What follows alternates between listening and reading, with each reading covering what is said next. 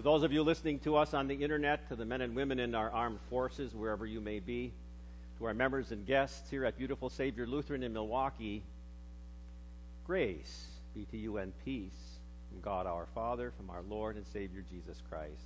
Amen. Word of God upon which we base our message on this fourth Sunday of Easter, also known as Good Shepherd Sunday, is the gospel for today from John 10. You heard it read before. I recall just these words. I am the good shepherd. The good shepherd gives his life for the sheep. In the name of our dear good shepherd, Jesus Christ, my beloved.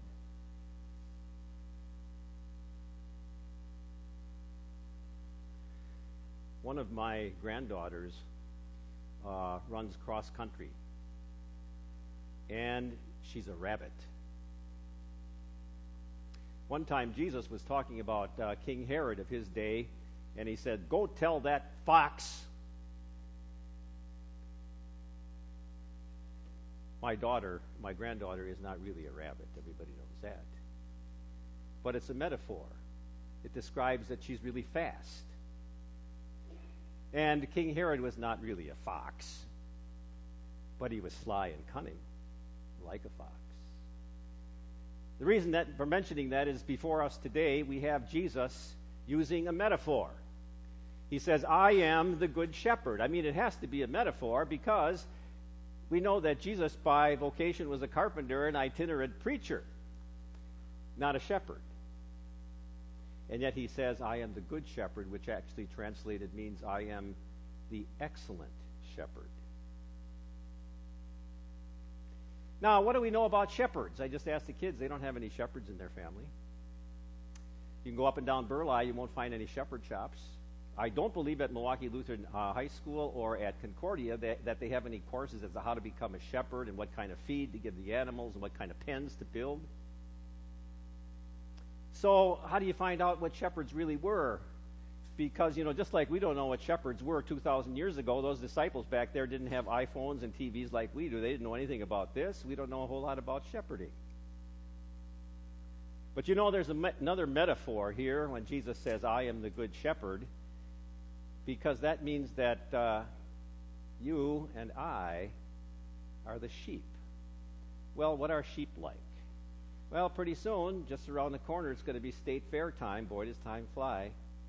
And I always go into the sheep barn. And boy, is it noisy in there. And boy, does it smell. And if you ever buy any feed and you want to give some feed to one of those sheep, they push each other out of the way because they want to be the one to get the food. And even though they look so cuddly on greeting cards, and when you go up to one in the field, because I know some of our members when we were in Illinois had sheep, they're all dirty and they're all greasy and they have burrs in their wool. And they're loud and they're pushy and they're skittish and they don't listen to any commands and they're completely offensive. And they're defenseless against any prey like must have been around in Jesus' day, wolves and bears.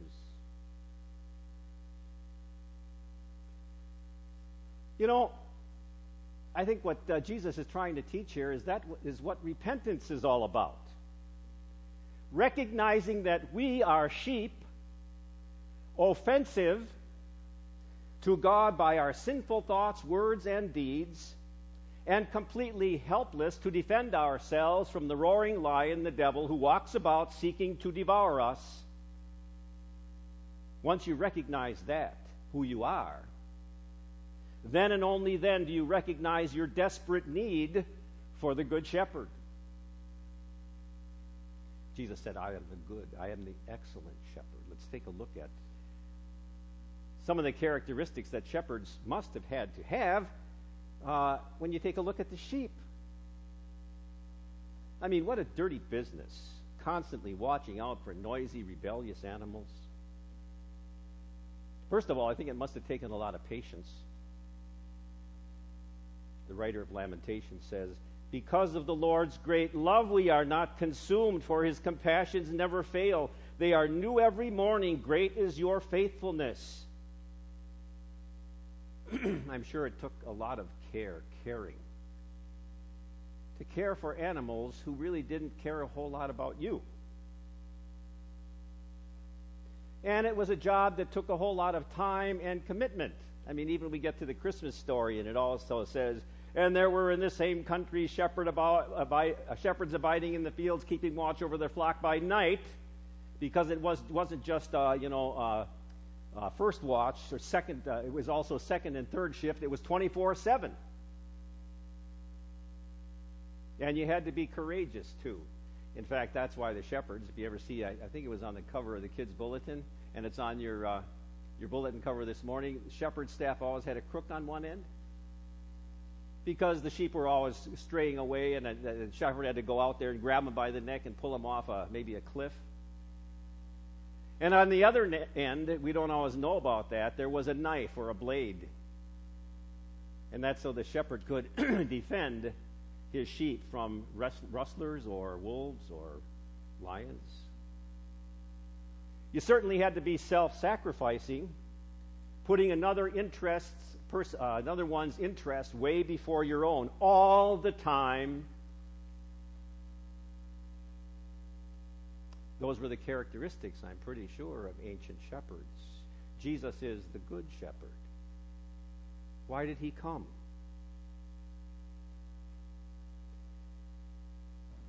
Ezekiel tells us, "For this is what the sovereign Lord says, I myself will search for my sheep and look after them. I will pasture them." Nobody else could do the job that needed to be done. And so Jesus came himself to get the job done.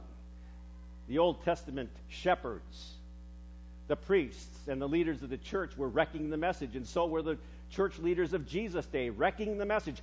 Just pay attention to the rules of the church and everything will be fine.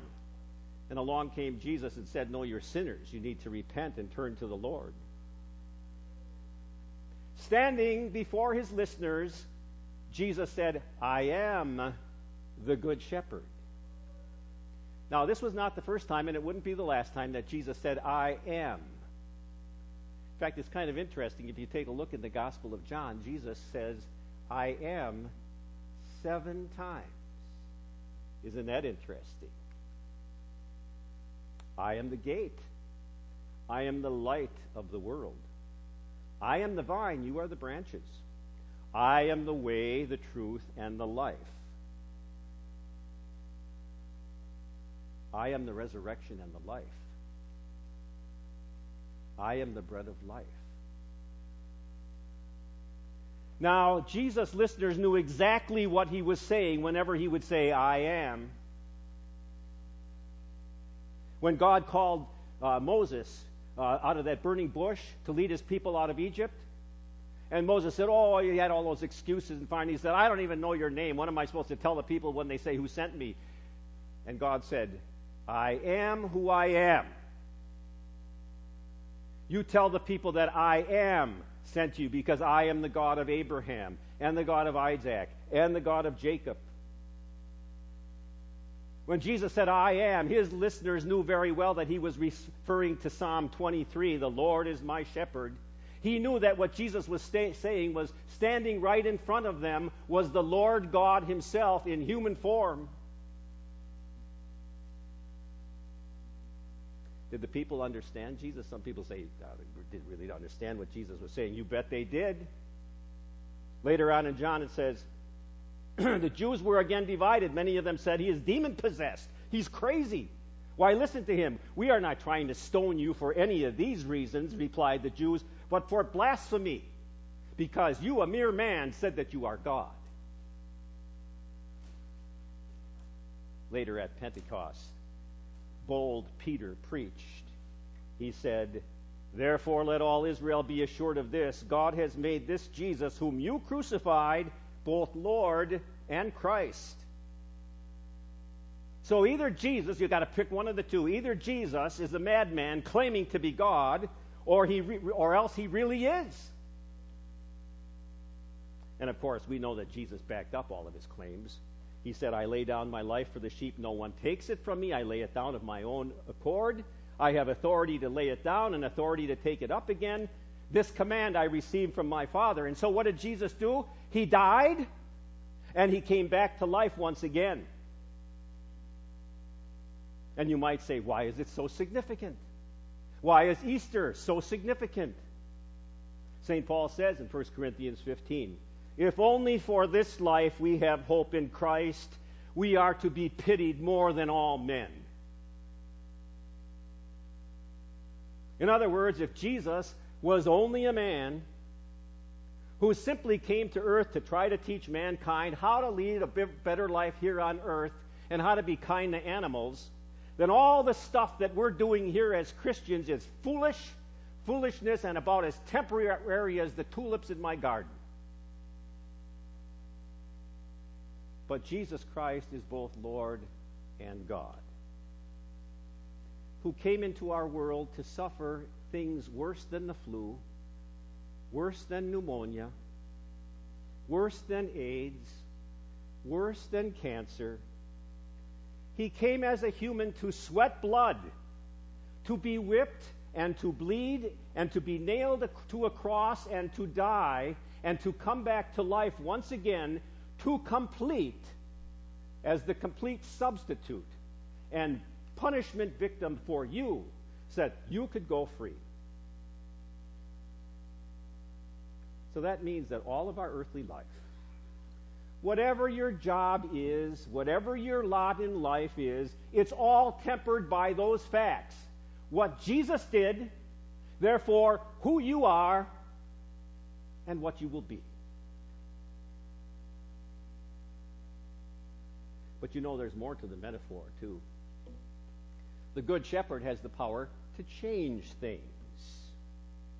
You know, if a shepherd spent enough time with the little lambs, minute after minute, day after day, year after year, the little lambs, feeding them in his own lap, eventually when they got older, they would actually recognize his voice, because they turned from these rebellious little creatures into loving pets. And they actually recognized and followed the shepherd's commands. And so he didn't have to drive them. He could lead them, and they would follow him. Now, after everything is said and done, I got to confess that I don't want to be a sheep. But I do want to be a sheep of Jesus' flock. Psalm 28, the Lord is the strength of his people, a fortress of salvation for his anointed one. Save your people and bless your inheritance. Be their shepherd and carry them forever. You see, I need my good shepherd to carry me when I just can't do it alone anymore.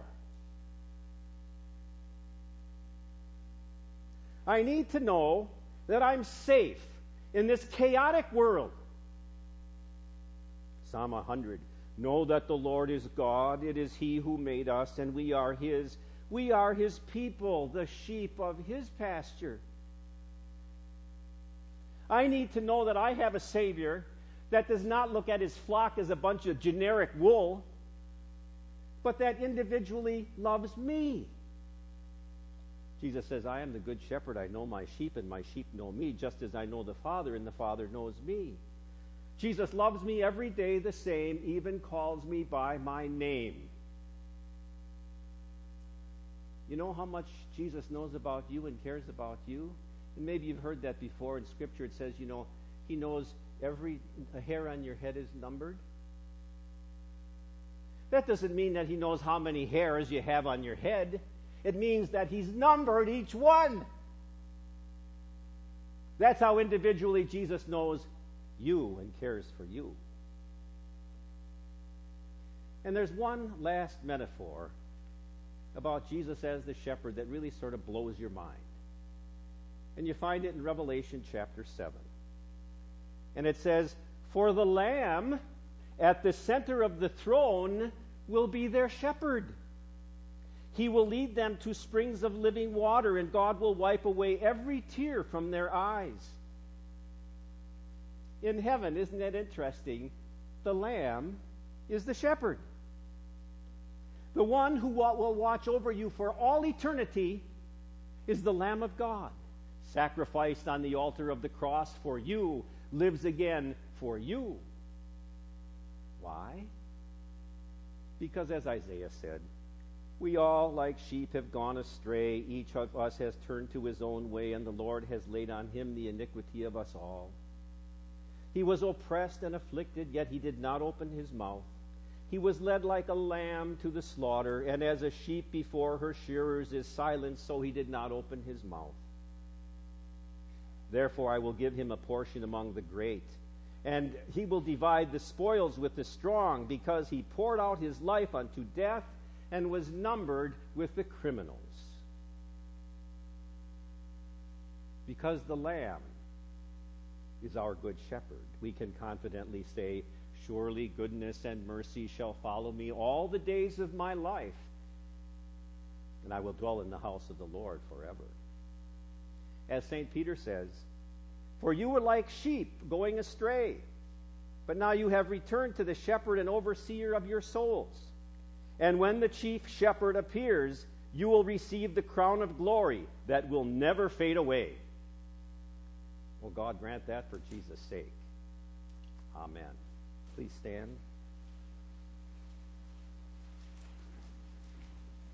The peace of God, which passes all understanding, shall keep your hearts and minds through faith in Christ Jesus. Amen. We confess our faith in the words of the Apostles' Creed. I believe in God the Father Almighty, maker of heaven and earth, and in Jesus Christ, his only Son, our Lord, who was conceived by the Holy Spirit, born of the Virgin Mary, suffered under Pontius Pilate, was crucified, died, and was buried. He descended into hell. The third day he rose again from the dead. He ascended into heaven and sits at the right hand of God the Father Almighty. From thence he will come to judge the living and the dead. I believe in the Holy Spirit, the holy Christian church, the communion of saints, the forgiveness of sins, the resurrection of the body, and the life everlasting. Amen. We take this time to gather our tithes and our offerings and our connection cards.